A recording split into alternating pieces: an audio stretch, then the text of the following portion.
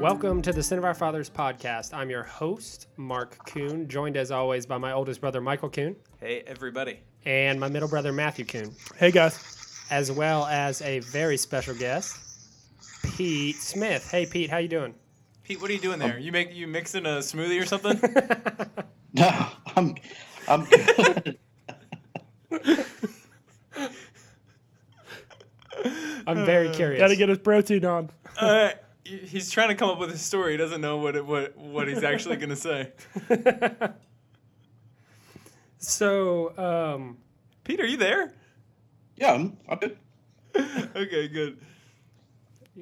So, we wanted to have you on mostly because you were at OTA practices last week and wanted to get a sense from you of what's going on with our Cleveland Browns. We're all deficient for any Browns news, and we like level-headed people that actually got to see things with their own eyes. And so my first question for you is, being around the team, seeing them out on the field practicing, I want a sense of what the general vibe is around the team. You've been there for training camp practices and all sorts of stuff over the years. Did you notice anything any different? Well, I should preface by saying I was at the first day of minicamp, and so everything I say. Not OTAs. It was minicamp. My bad. Yeah, no, you're fine. It's just I wasn't there for all of it, just the first day. And I preface this by saying, it's one day of minicamp. It's not like so anything I say you can take with a grain of salt. Other than me shitting on Jarvis Landry, which I always enjoy doing. I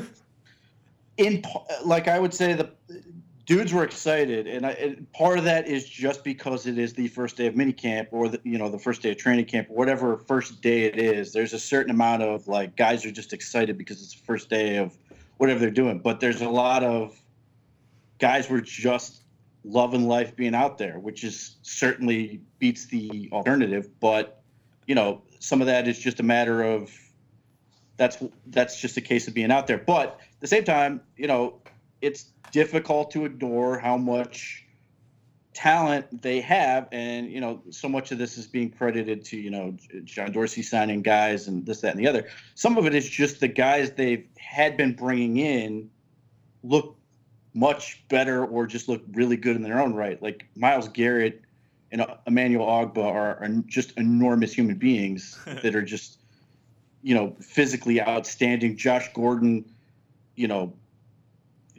is just a rocked up, enormous human being. Like he catches a slant, and all those other guys, he's like running through the Lilliputians, and you just know that there's an element of nobody wants to hit that, and I can't blame them. You know what I mean? It's like poor little Denzel Ward. He's doing what he can, but Josh Gordon is just a mutant out there with everything that's going on. David Njoku is another guy. I mean, they've just got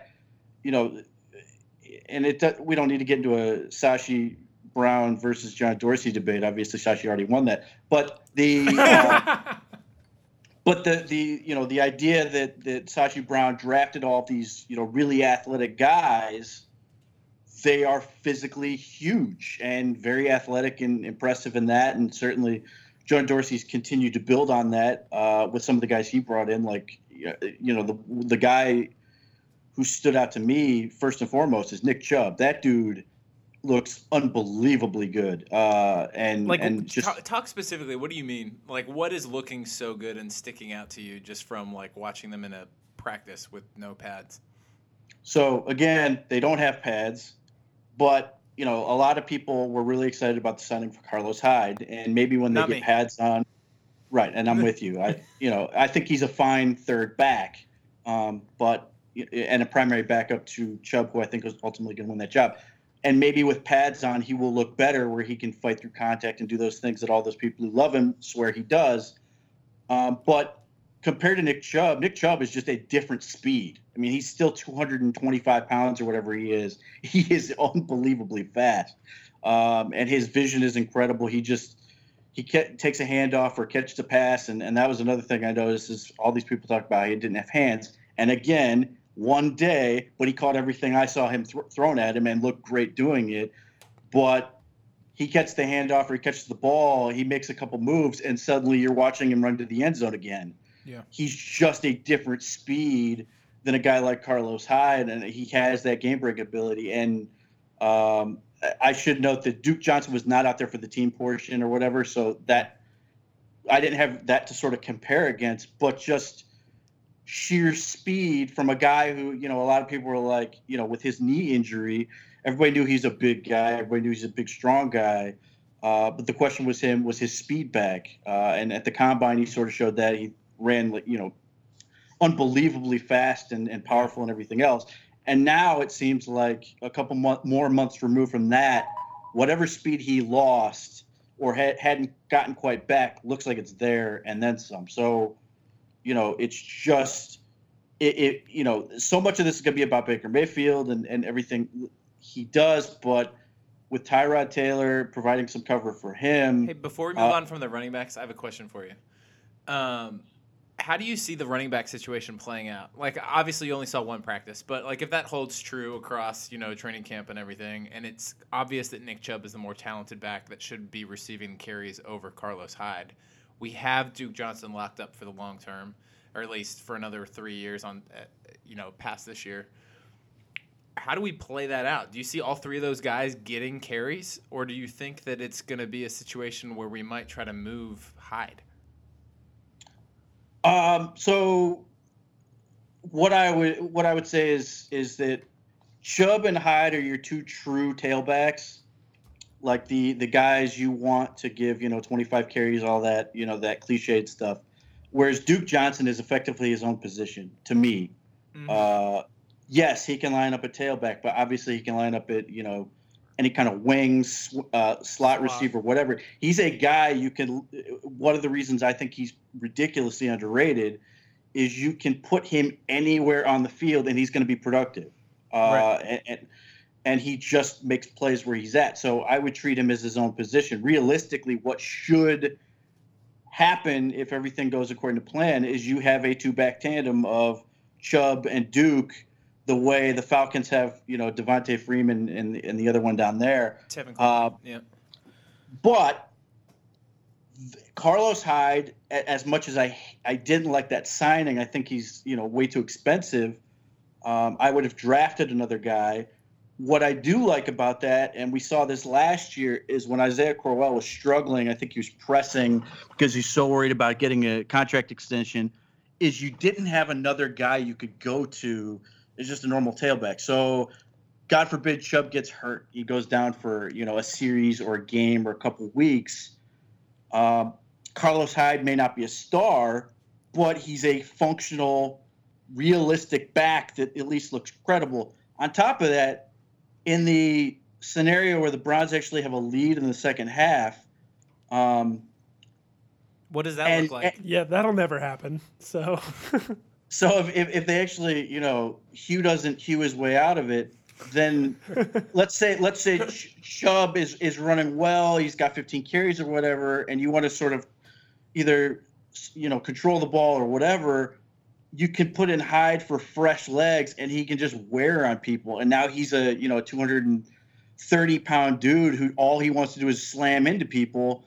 That gives you another way to run the ball. And this is something that has to happen this year. They actually have to commit to the running game after Hugh Jackson claimed that last year it was the spine of the offense.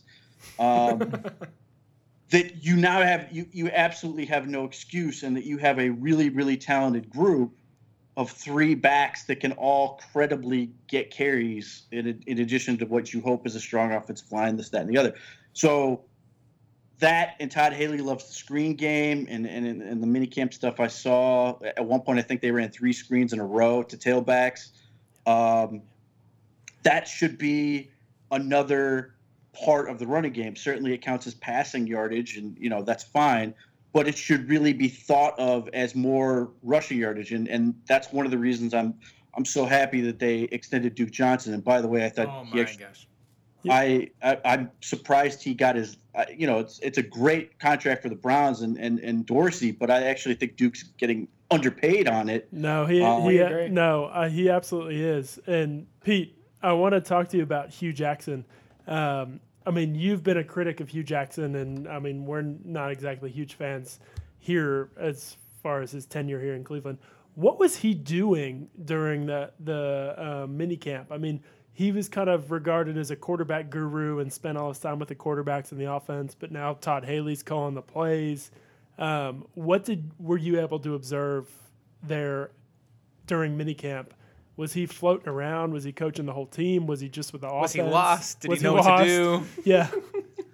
He's taken on sort of more of a CEO type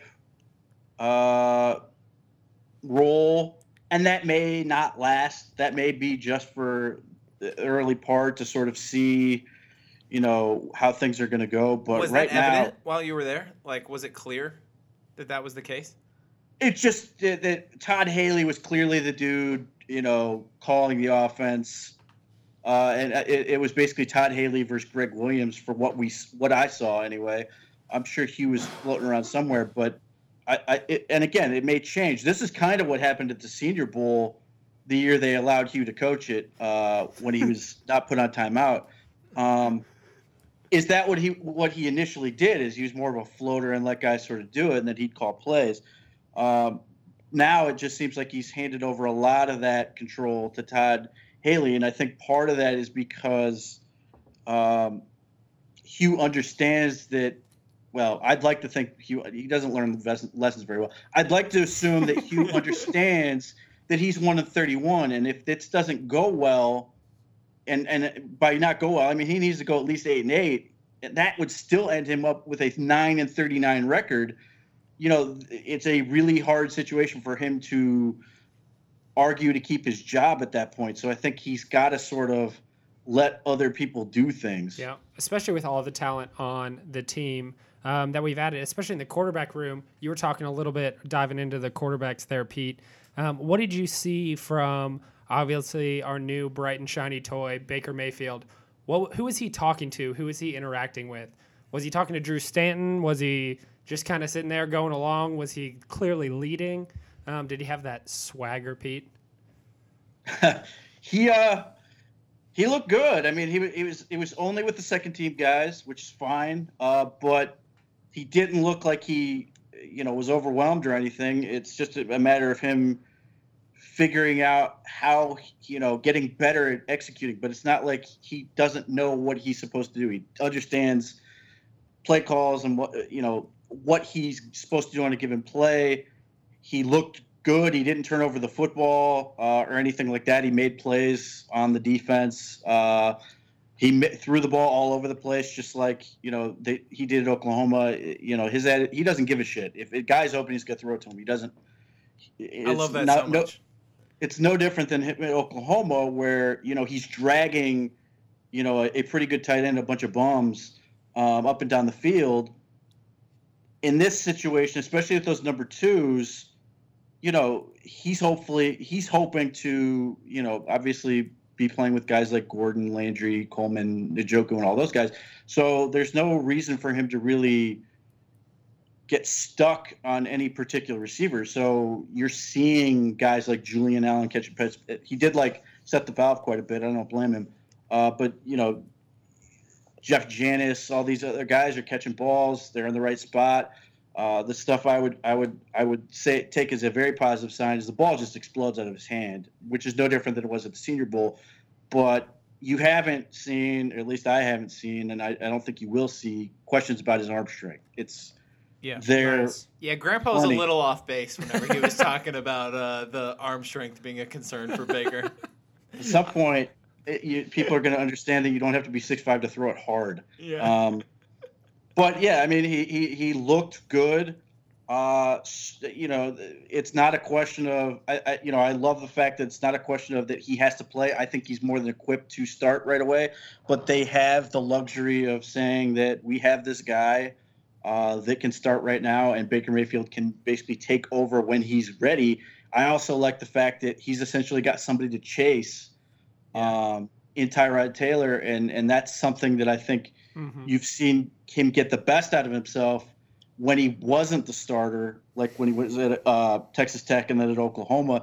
The fact that he had somebody right in front of him pushing him to be better. And now, I read an article.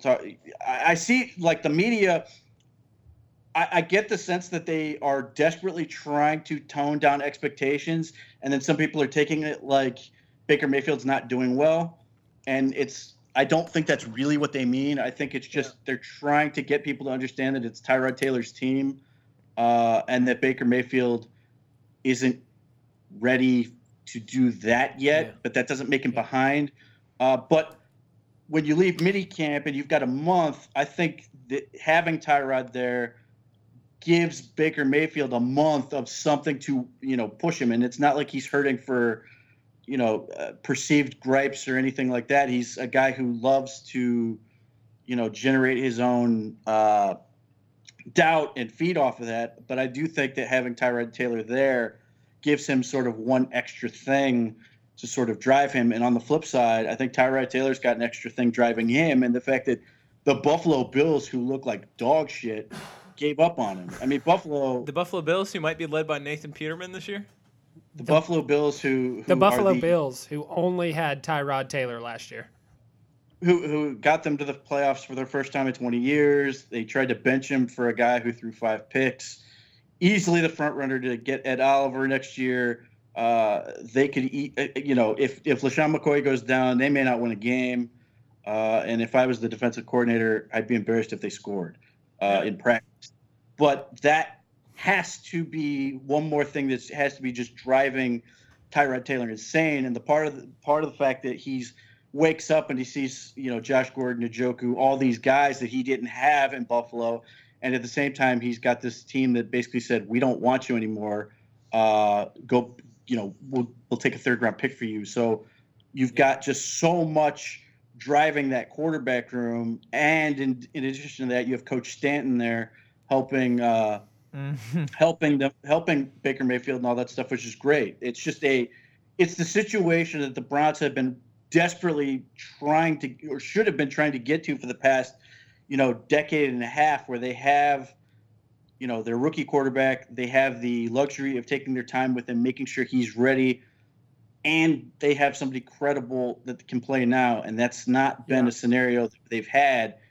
And that's why I think this can be really successful. In addition to the fact, obviously, I loved Baker Mayfield going to the draft. I think he's going to be great on his own. But I think the trade for Tyrod Taylor is going to be graded on did his presence. I don't think it'll matter so much for him how many games they win. I think it will be more important if Tyrod Taylor helps Baker Mayfield become the guy. Then no one will care how many games they won. That will be totally worth the trade, as opposed to, let's say they go 6-10 or 8-8 or whatever, but Baker Mayfield's bad, then it doesn't really mean anything. Like, nobody's going to care about an 8-8 season a couple years in the past, when they're looking at having to go get another quarterback in the draft. Yeah. So to me, on this quarterback piece, the dynamics and the pieces we have in place are ideal. Like, your point about this is what we should have been doing for the last decade and a half is spot on. Absolutely. But these are all new guys in our locker room, completely new quarterback room. The period of time right now, to me, is extremely delicate for laying the foundation for us stepping into this season, because who knows what's going to happen. Like, Tyrod could go gangbusters and he's our starter the entire season, or it could go south real quick and everybody could be clamoring for Baker Mayfield. And so to me, the question that Mark asked about what the dynamics between the quarterbacks looks like right now, are they competing against each other and it feels like that? Or are they collaborating and working together? If they have a team mentality, I think it bodes well for the future of this team. And as a Browns fan that's just scared of the worst thing possible happening, I'm just worried about the competitiveness taking over at some point. Hugh Jackson making a dumb decision, as we know that he's inclined to do, and it just kind of making the whole thing crumble.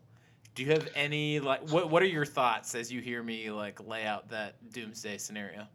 So I think the answer is both. They are very professional, very cordial with each other. I think they do have a good relationship, but it's part of that relationship is based on the fact that they are relentless competitors. Tyrod Taylor is a 6th-round pick who was drafted on a team that had a quarterback and wasn't given anything, had to earn everything. And if you watched it, you saw how much of an edge that dude has when Tony Grossi asked him about the practice squad, which he's never been on. And he let him know right there, I've never been on the practice squad. And he's muttering under his breath, practice squad. He's so disappointed. And Grossi never asked another question. And I don't think he's asked a question of Tyrod since. Grossi's just been getting it recently. I love it. They're Hope he just like, quits. no one even cares anymore. Greg Williams gave it to him the other day. That was and good, too. It was Yeah. so good. Ask one of the other people. So I do think that they have, and Baker Mayfield, obviously the two-time walk-on that ultimately won the Heisman Trophy. I don't think you lose that walk-on mentality. So I think they both have. I think they relate to each other in the fact that they both have that just grinder attitude. But there's, seeing how these guys relate to each other in the media, seeing how the players relate to them. Baker Mayfield's basically come out and pledged that he's competing his ass off for the job, but understands it's not his team yet. And I think, even at Oklahoma, he sort of understood, that he had to wait and compete, but not be a problem. And I don't think that's ever been an issue for all the, alleged character concerns with Baker Mayfield. None of them had to do with teammates. I mean, all the teammates loved him. Mhm. And you're already seeing reports that the players in the Browns organization love him. Although I did ask one player, and having been a Browns player for a while, I think having been stung a couple of times, he basically said, I like him quite a bit. I don't know if I'm in love yet, which I can understand. But Browns no, I think player that's been here for a long time. How many years are we talking about? What school did this person go to, Pete? he went to a school sort of out west. Anyway, so I do think they have a good relationship based on sort of that mutual appreciation of the path that they got there. But I don't see it being an issue. But the other part of that, and I cannot confirm this, is just what I believe. I believe that John Dorsey is basically letting Hugh audition to see if he's going to get to coach Baker Mayfield. And what I mean by that is, I think in a lot of ways, Tyrod Taylor, Carlos Hyde, Jarvis Landry were brought in. Those are Hugh's guys. Hugh wanted more veterans, and certainly he will get some of these rookies. He will get Denzel Ward. He will get Nick Chubb. But when it comes to Baker Mayfield, probably Austin Corbett and some of these other younger guys, I feel like this is an audition to see who is going to be John Dorsey's head coach, who is going to be Baker Mayfield's head coach. And I think in part because of how badly Hugh handled DeShone Kizer, and he has done this to himself in terms of saying, oh, he wants a veteran quarterback and all this. I think it's going to be not just that a tie would go to Tyrod, but Baker Mayfield has to sort of beat him by a little bit. And I think part of that is not just because of Hugh, but I also do think that's partly because of the locker room and how much they've taken to Tyrod and his poise and his professionalism and his attitude in a way that I think it's so refreshing, because they had a bunch of, basically babies out there at quarterback last year because they got rid of Josh McCown stupidly. And they had, and they got rid of Brock Osweiler, so it was Kizer and Kessler and the kid from Stanford. Looking that nobody knew what they're. Looking at our quarterback room from last year to this year is just like shocking. It's completely different. It's not only is it from completely top to bottom. Not only is it completely turned over, but just the experience and and the talent level that we bring to the table now compared to last year. I mean, it's got to be the single biggest reason that Sashi didn't keep his job. I have to believe that if we had a little bit better presence in that quarterback room, that he would have a better chance of keeping his job.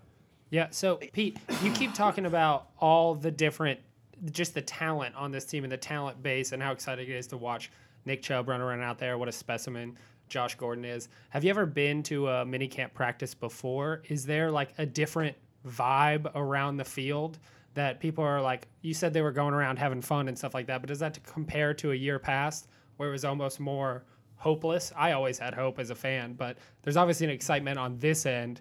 But do you feel that? Can you see that on the field in practices?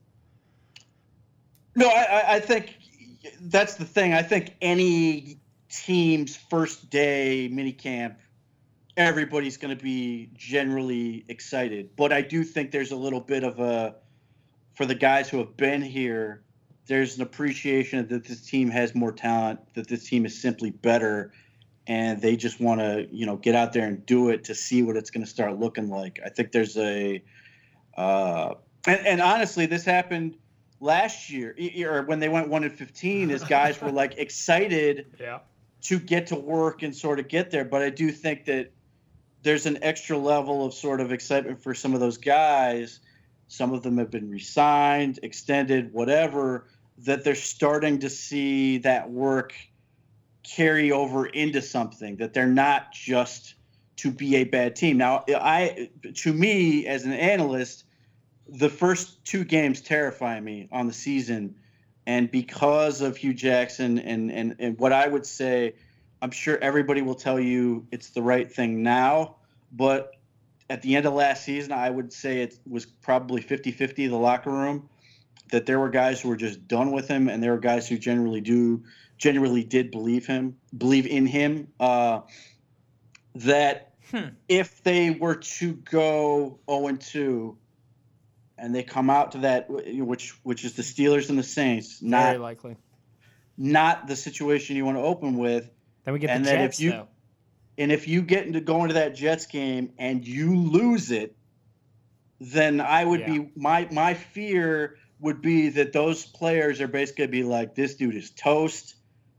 It's just about getting to the off season, and it's week 4, and that even if they are a better team, you won't see it. And that's the ultimate challenge for this coaching staff, is trying to first obviously win those 2 games, but trying to manage the emotions that come with losing. And some of these guys who are brought in, like Jarvis Landry, I would be very curious to see what happens if he's not getting the targets to get 100 balls like he's used to, which seems unlikely, right? There's no way.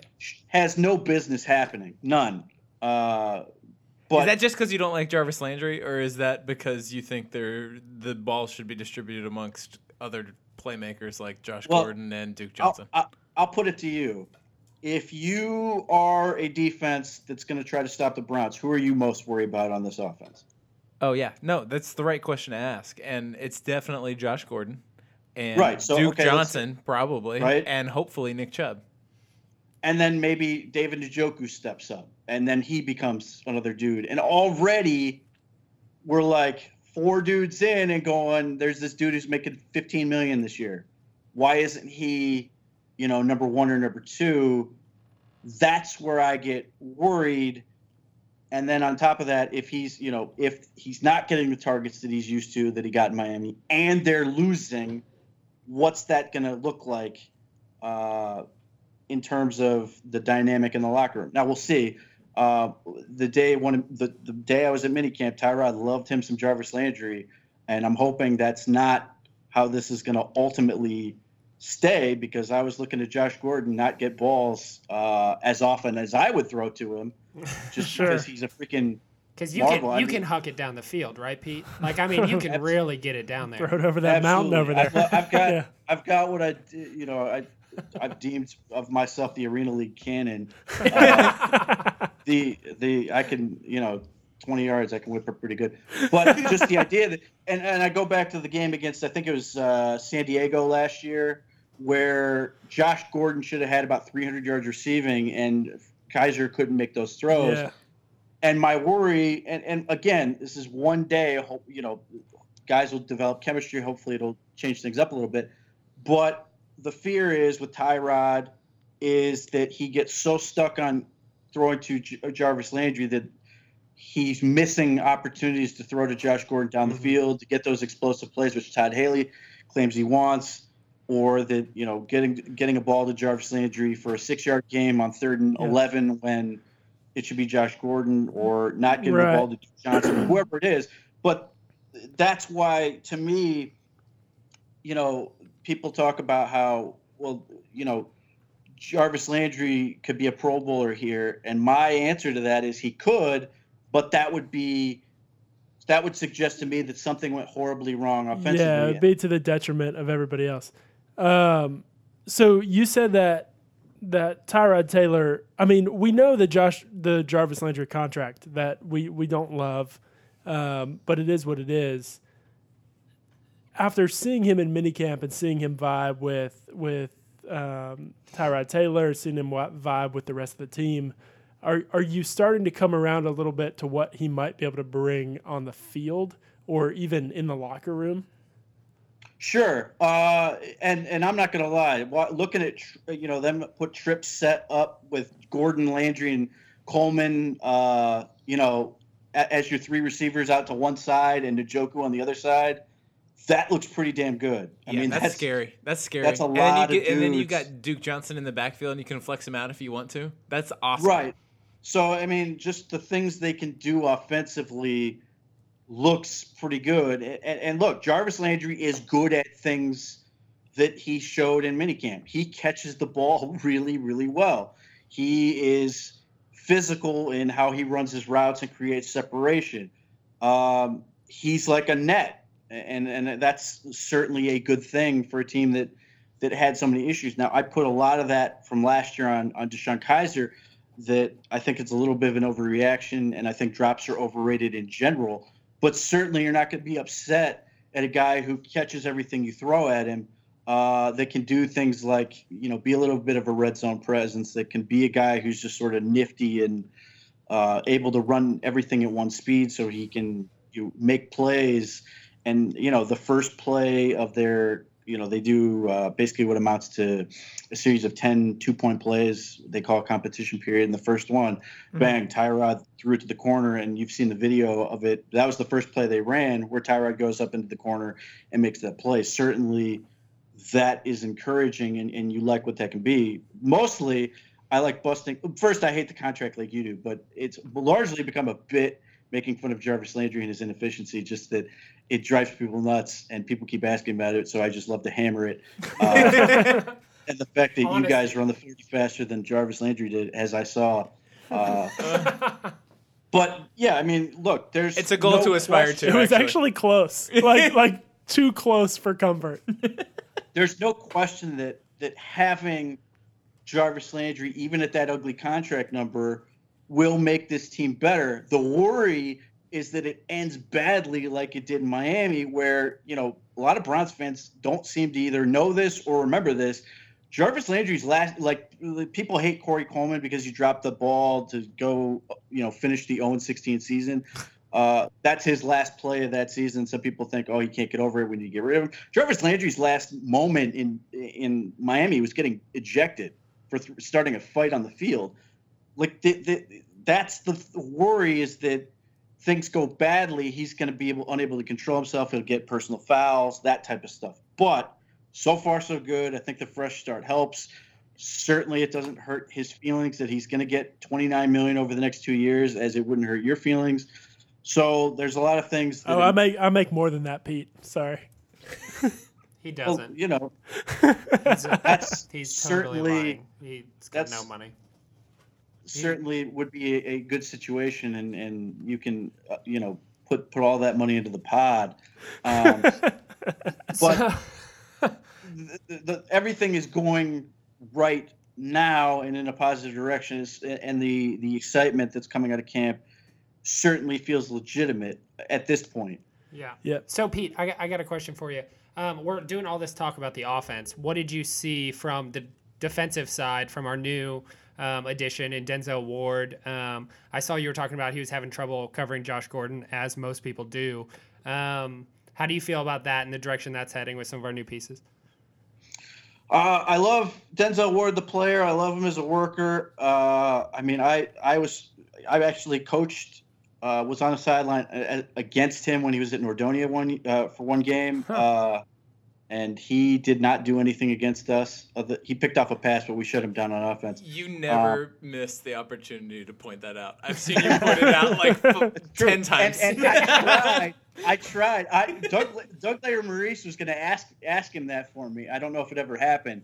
But in any case, the kid as a worker is fantastic. And I do think Denzel Ward's in a little bit of an unfair position because I do think fourth pick is, you expect, a Champ Bailey type impact. You expect a Charles Woodson type impact. And I don't know if he has that in him. And I say this as also pointing out, I don't think anyone was worth fourth pick. Like Bradley Chubb was not going to be, and maybe I like that take. I think that you're right. I don't hear a lot of people saying that. I think you're right. Yeah, I just don't. Even if it was Saquon Barkley, obviously, I think he's a phenomenal talent, but I do think Nick Chubb is barely worse than he is, and they got him at 33. So I just didn't see a guy who was there that you were going to be like, man, this is a great pick at 4. I do think the Ohio State thing will help him, in sort of easing into expectations. So here's what I saw. Denzel Ward is accustomed to playing exclusively press and tight man coverage. He played a little bit of off coverage at Ohio State, largely, out expecting tight ends. If referencing Penn State would be the game where you'd look at, they were not afraid to have him go one-on-one with Mike Gesicki, who I loved in the draft as a 6'5", 250-pound guy who runs like a gazelle. That is all positive. I do not love for Ward the idea that they're gonna play him off. They're gonna make him learn how to be an off-man corner. And all that stuff. And I do think that's an adjustment for a guy who never backpedaled in college. Having said that, he competes like hell. He's obviously athletically gifted. He does look small. I think that's just who he's going to be. I think he's a guy who's always going to have trouble adding and keeping weight. He sticks on guys, but, Josh Gordon is enormous. And that's not easy. Like I said, it's really difficult for anybody, and certainly Ward will compete. But Josh Gordon is like 215 pounds, and he's got like pure muscle. And it's like he's oiled up in these pictures. Yeah, he is. On the field. It's as if there's like a baby oil thing on Instagram that just makes him look even more ripped than humanly possible. The baby oil filter? Yeah, it just makes him look even more ripped than he already is, and that's great for Ward and the type of guy he's going to have to compete against. Certainly, that should help with going against guys like AJ Green. I didn't see it there, but the guys I want to see him cover is in large part. I think Denzel Ward was drafted for one reason and one reason only, and his name's Antonio Brown. And I didn't get a chance, at least in that format, to really see him go against a guy who's just smaller, speedy, and precision type, where I think Ward will be better. But yeah, I mean, it's got Josh Gordon is just a gargantuan human being that's tough for anybody to guard. That it makes it difficult. So it's going to be an adjustment, but and there's a great press conference with Greg Williams, another incident where he crushes Tony Grossi, even though he didn't really mean to. My favorite time of year of Greg Williams, where he's not actually playing games, and I don't have to be sad yet, where he's just really thoughtful and entertaining, talking about what he thinks about players and everything about that, and him talking. And I don't know if this is true or not. The idea that other players were coming up to him, presumably not corners, and telling him they want to see more Denzel Ward on the field, and that's part of how he got to the first team already, is certainly something you want to hear, that he's a ridiculously hard worker and all that stuff. And that the other players are seeing it. That means a lot when the guys you're competing against and like alongside are saying, this guy's got it. Like, we need him in the battle with us. Right. I do think it's going to be, I do think he's going to have a bumpy rookie year in some respects, and that's okay. Yeah, and Most quarterbacks most corners do. I mean, it's hard to come in, and Marshawn Lattimore, I think, is the exception rather than the rule. I mean, you see Right, and cornerbacks I'm- struggle. We I'm hoping upgraded our they don't- defense. Sorry, Pete. I want to I'm move just on hoping to they don't. linebackers. I'm hoping that people look at Denzel Ward and don't assume that because Marshawn Lattimore was so great that Ward's going to automatically be that great. Yeah, no, and that makes sense. Another thing that we did just recently was we added Michael Kendricks to the linebacker core. Pete, I want you to break down. Going into last season, we were talking about our linebackers and with Greg Williams, and he only used 2 linebackers most of the time because that's where the league is going. Now we have 4 who seemingly should all be on the field. How is this going to work out? So last year, the Browns and the Panthers led the league in amount of time 3 linebackers were on the field.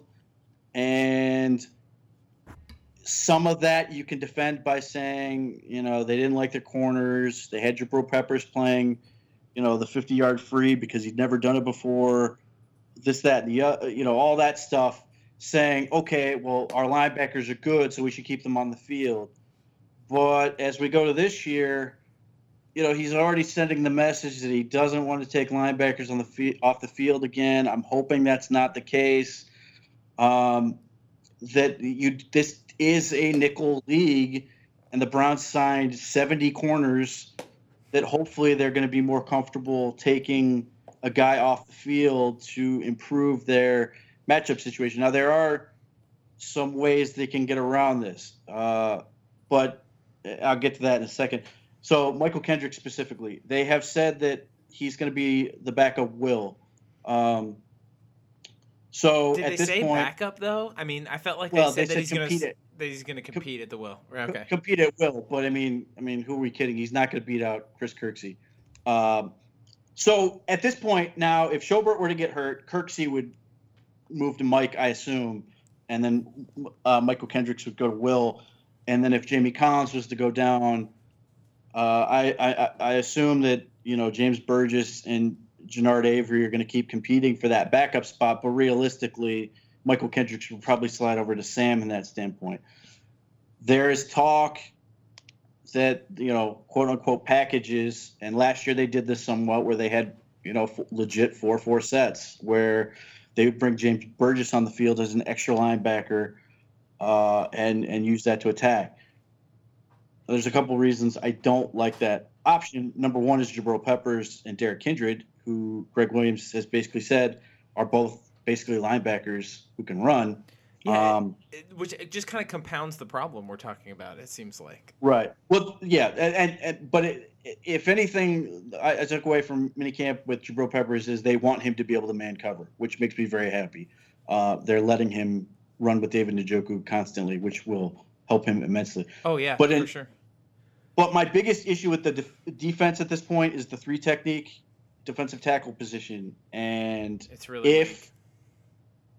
I get all these people who tell me how great Caleb Brantley is. He had a solid month. I'll believe it when I see it. And Trevon Coley is very good at his one job. He's a very good run defender. I don't know if he's ever going to be more than that.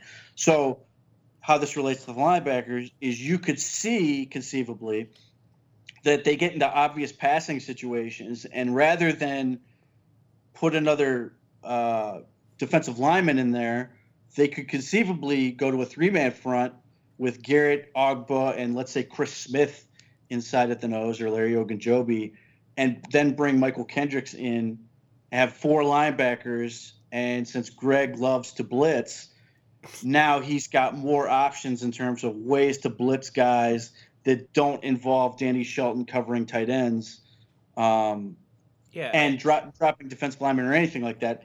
That if you love Michael Kendricks, who is a run and chase linebacker who's not very good coverage, but blitzes well, now you bump in Jamie Collins to more of an inside backer position next to Joe Schobert.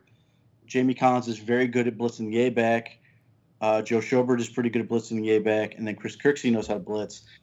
And you have Jabril Peppers or Derek Kindred who know how to blitz, that now you can blitz from a million different angles and still hopefully have coverage in the back end that's going to make the quarterback hold on to the ball a little bit longer, hit him with a bunch of small, speedy guys and some big, speedy guys like Garrett and Ogba, that you now create more hits on the quarterback, create more potential sack fumbles or interceptions or whatever, that would be sort of a way to sell, Michael Kendricks on coming here in a way to play him, that you also put the best 11 on the field. Now, at the end of the day, realistically, Michael Kendricks may have just come here because they gave him $3.5 million.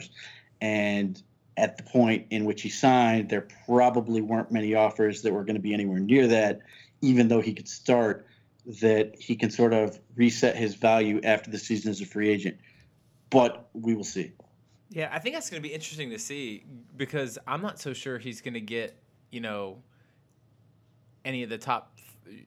He's going to be in the top 3 in snaps amongst our linebackers. Like, it'd be hard to see his value going up being on this Browns team if everybody stays healthy in that linebacker core. But time will tell. I like having the options. I love having the depth, because we lost Jamie Collins last year and kind of were screwed from that point forward. Even though he wasn't spectacular when he was on the field. Yeah, but we also didn't see him very long. I mean, we saw him for a couple games, and then he was pretty much gone. But the scenario you played out, I think, is exactly what's been in my head, too, is we don't have much to speak of on the 3 technique. And so you just put 3 defensive linemen out there, go heavy on the linebackers, and it opens up the options. To me, though, the biggest challenge with that is, are we actually going to be able to cover on the perimeter? And is Greg Williams going to trust his corners to do that? Do you think that that's going to be the case this year, and that's why we saw this huge overhaul in the defensive backfield? If not, then he's never going to make it. I mean, they have to trust their corners. Last year, I understood it last year. Like, I know people like to make fun of it, and I get it, and it is entertaining to poke fun at Jabril Peppers on a raft outside Cleveland Browns Stadium. But at the same time, if you are Greg Williams and you're saying, I don't have any corners worth of shit, and I've got this dude who has never played free safety, and I'm forced to play there because I don't have anybody else, and Sashi Brown didn't take Obi Melifonwu when I wanted him to play free safety, and he took that bum Deshaun Kaiser Hugh Jackson wanted, then you look at it and go, what am I going to do? Well, I don't want to get beat deep, so I will drop these guys off in coverage way back. I would assume, I pray they're going to be substantially more aggressive, having better guys this year. Like, we can talk about how admirably Jason McCourty played last year, but it was never a realistic long-term solution. It just wasn't. Brian Body Calhoun's the only corner that you had who was legitimately very good, and he was a slot corner. So now you've got what looks to be Denzel Ward's going to be on the one side, and I'm guessing, we'll see, TJ Carey's going to be on the other side, but you got EJ Gaines. I mean, like, I could see him taking a lion's share of the snaps too at corner. He could. I mean, I think that's why TJ Carey got that money. But what I could see happening is EJ Gaines is the other slot corner that if you go true dime, that you've got Body Calhoun and EJ Gaines both on the slot, and then Carey and Ward out on the perimeter. That you have a good setup. I love EJ Gaines. The problem is EJ Gaines, and then part of the reason you love EJ Gaines is because he gives you everything his body has. The problem with EJ Gaines is he gives you everything his body has, and it can end up getting him hurt, and he will miss time. He will be great when he's on the field, but he's likely to miss time, and that becomes a potential stumbling block. And then the other dude you signed from the Chiefs is in there as well. Mitchell. And you have a couple other corners you brought in. There's a realistic scenario where one of the guys who's making about $4 million this year won't make the team, and the Browns don't seem unhappy with that, basically saying that we needed to offer that to get them here. We'll eat it, conceivably, to get the best 6 or 7 corners or however many they want to keep when the final 53 set up, and it could be one of those two, either EJ Gaines or the kid from Kansas City.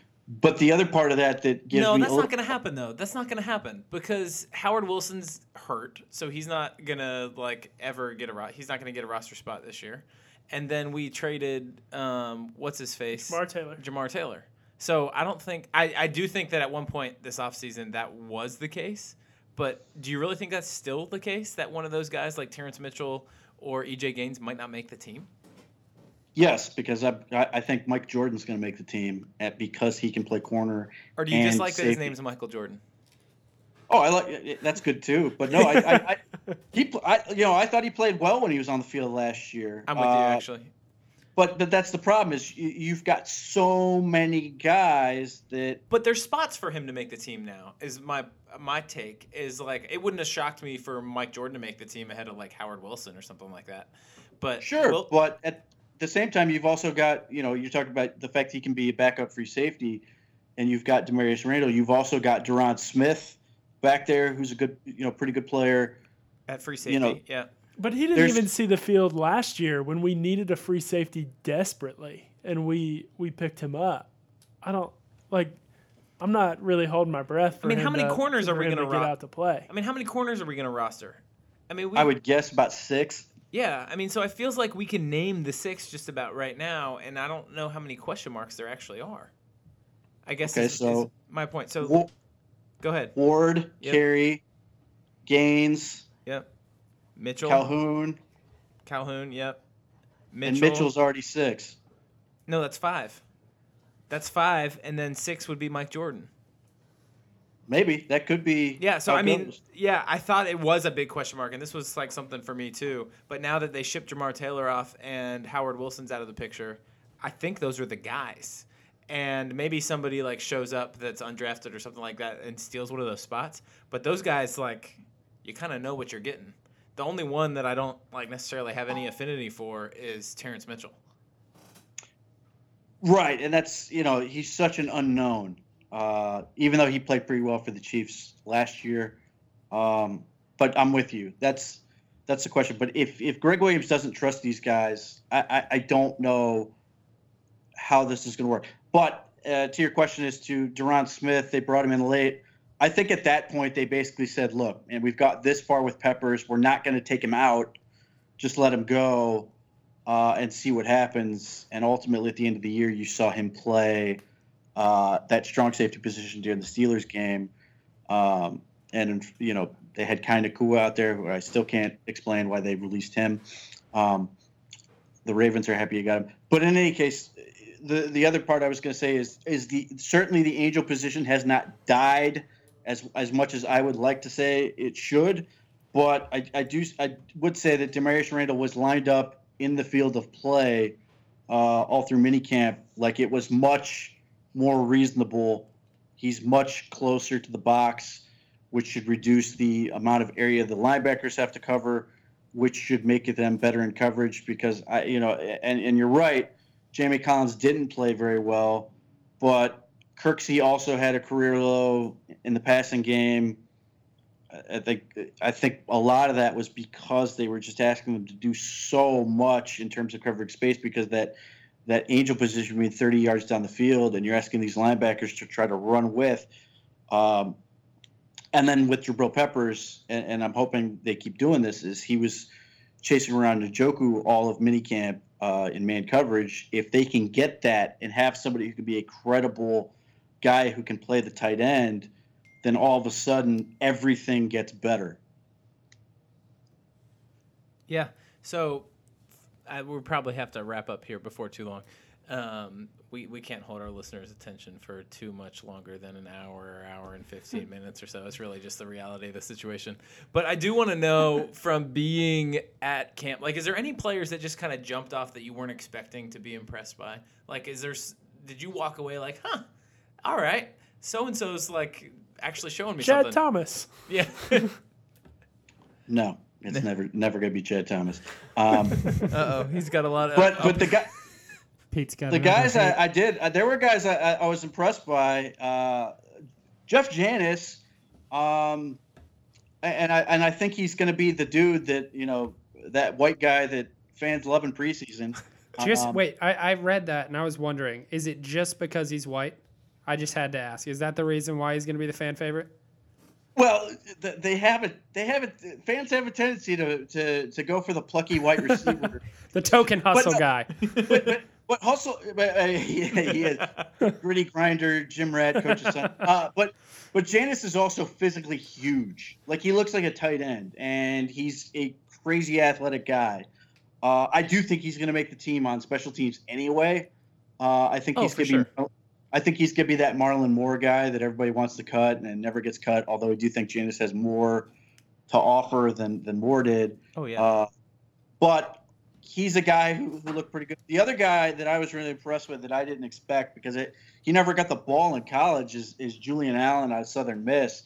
And there were a couple times I kept noticing that, this Allen dude catching balls. I was like, who the hell is this guy? And then I had to remind myself that he was an undrafted guy that they had. He's really, really He's athletic. a tight end? He's another one of those space tight end type guys, like DeValve, like Devin Kajust, like Njoku. Do we have room on our roster for like a fourth tight end like that? That's the big question. To me right now, it looks like it's going to be a 3 tight end group. Yeah, because it seems so obvious. Maybe he's a practice squad guy who, when DeValve leaves after his rookie deal, he kind of backfills the space. Could be. But Todd Haley loves tight ends, and that, one of these guys could conceivably sneak in. Basically, give you an example. When the first team offense was out there, it was almost exclusively Gordon, Landry, Njoku, and then occasionally it'd be Coleman in there.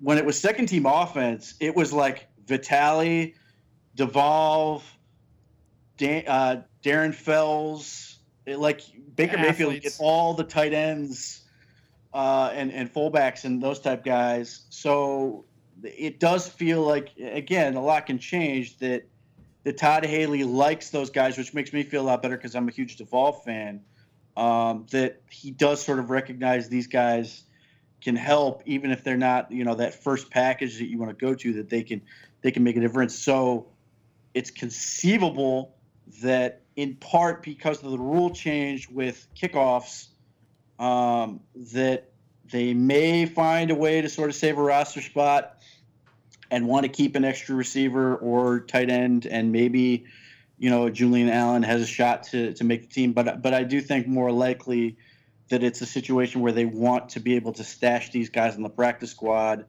for a little while they try to sort out, especially these receivers, to figure out where they're going to go with that, because they just have so many, and they have to sort out who they actually want to stick with. Yeah. So, Pete, as we said, we have to wrap it up. Is there any last thing you want to say to our just vast fan base? It's a real platform here, Pete. You might want to use it. No, the only things I would say is the Baker Mayfield and Austin Corbett not starting would be, certainly you want Baker Mayfield to be great, and I think he will be. But I do think, especially when it comes to Austin Corbett, him starting would, to me, say this is an organization that is growing up. The fact that they are good enough, you don't want Austin Corbett to suck, but what you want to have happen is that you don't want second-round picks to have to start. You don't want second-round picks to have to save your team.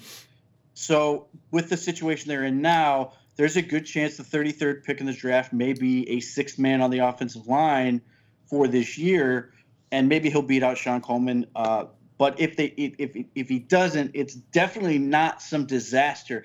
It's a suggestion that we're finally a big boy franchise that actually can be competitive enough where they've got enough talent where rookies can actually develop like they do on other teams, where like a dude gets picked by the Pittsburgh Steelers or the Baltimore Ravens, disappears for 3 years, and then suddenly is on the field and kicking our ass. And you're going, where'd this guy come from? It was because they actually had the ability to take their time and develop these guys. And so I'm hoping that especially when Corbett in particular, but Baker Mayfield to a slightly lesser extent, let these guys sort of develop and figure it out, that's actually a good situation as opposed to immediately assuming, oh, they must be terrible. They can't beat out Sean Coleman or they can't beat out Tyrod Taylor. That to me is a huge benefit and to me says this team is growing up and actually getting to a point where they can be competitive. All right, Pete. Thanks so much for your takes. Can you tell listeners where they can find you? I know you're living your entire day on Twitter, but you also put some good articles out there. Tell the folks where they can read your stuff. You can find me at _Pete Smith _obnoxious because my name's so common. It's not, I don't have the elegant name of like Coon, where there's it's a luxury. So many, and then you can find me on NFL Spin Zone covering the Cleveland Browns. Awesome. All right, man. We'll be following close. We're excited. Thanks for giving us a little bit of insight, particularly since we didn't have our own eyes there to take it all in. We'll be talking to you. Sounds good. Thanks, Pete. Well, that was great having Pete with his drink there in hand. We have ours here, having a little conversation about the Browns. It's fantastic. So there's a couple of things that, since we haven't done a show in a little while, that we still wanted to hit a little bit more in depth, specifically the Duke Johnson contract. Michael, how do you feel about those numbers specifically? I know we were all really excited that he got signed to a long-term. I think I'm still excited. Like, it happened 2 weeks ago. And yeah, you texted me and said it was the best day of your life. If that gives a testament to what Michael's life looks like. I was so excited. I think it just was such a testament to where this front office is going. It was like the litmus test for me on this offseason as to like how I was going to feel about this front office, whether they were able to sign Duke Johnson or not. And it happened at a really reasonable number.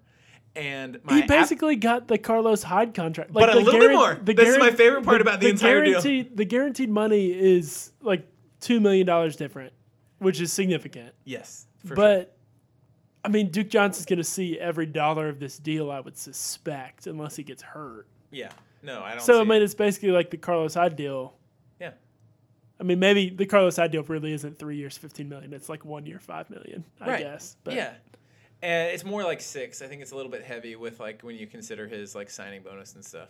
But my favorite part about it is that when you do the like annual average, the Duke Johnson deal is like just a nudge ahead of Carlos Hyde. The exact same term, 3 years, and it's like 15.2 when Carlos Hyde's is 15. I don't have the exact numbers in front of me. It's 15.6. But it's clearly like a sign like, yes, Duke, you are a nudge ahead of Carlos Hyde, and we're making that clear, but just barely. And like there's like no doubt about it. The deals are so similar, but the Duke deal is just a little it's like bit they took above. the same form. They like when they went to sign this thing, they just printed the same form and changed the names and like scratched out the number and just like, yeah, this one will work. Yeah. So I think if you're being a pessimist about like the money that we've paid to running backs, you don't love the fact that we basically have 2 top 10 paid running backs on our roster right now.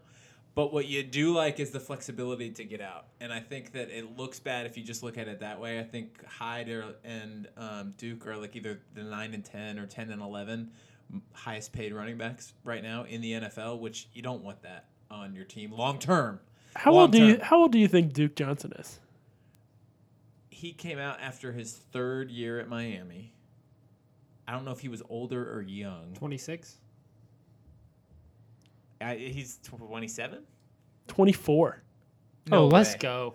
No he's going to way. be 24 when the season starts. So he's going to be 27 when he's reaching a new contract, which is That's good news for Duke Johnson. for him. Yeah. And he got fleeced on this deal, which I feel bad for Duke Johnson because I like the guy.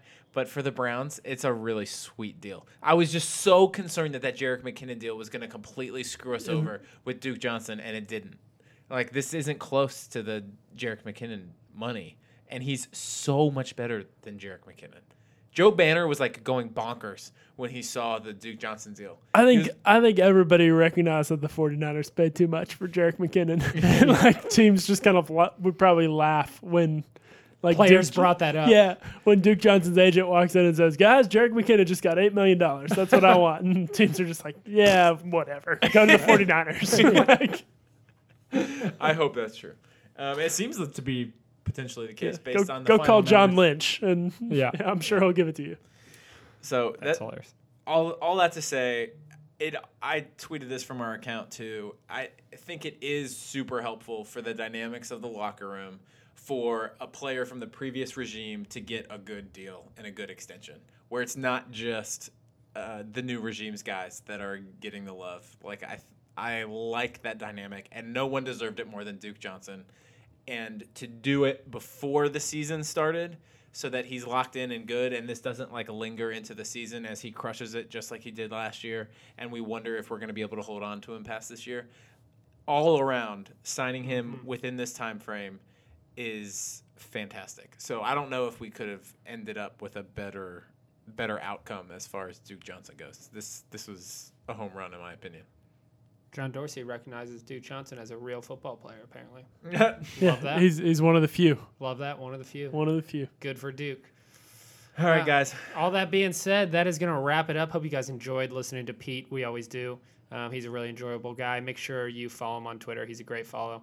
And that's why we love having him on. That, once again, is @_Pete Smith _. Thanks so much for listening to our podcast. Follow us on Twitter, too, @Sin of Our Fathers. That'd be great. We also have a lot of great content, and we're also a great follow. It's been a little quiet on the email front. sinofourfathers@gmail.com. Let us know what you're doing this summer. If you have any Browns questions, anything for us to shoot around, we're looking for content. We're kind of hitting the dog days of the NFL season here over the next 6 weeks. So send it over. Let us know what We've you got want to about talk a about. month till it really starts kicking back up again. Really, let us know your beefs. What do you hate that we say on this podcast? And we'll just really dig in there. Use your name and everything. We'll really attack. So come on, send that our way. That'll wrap it up for us. Thanks so much for listening. And, of course, thank you to our Tokyo listeners. Go Browns. Go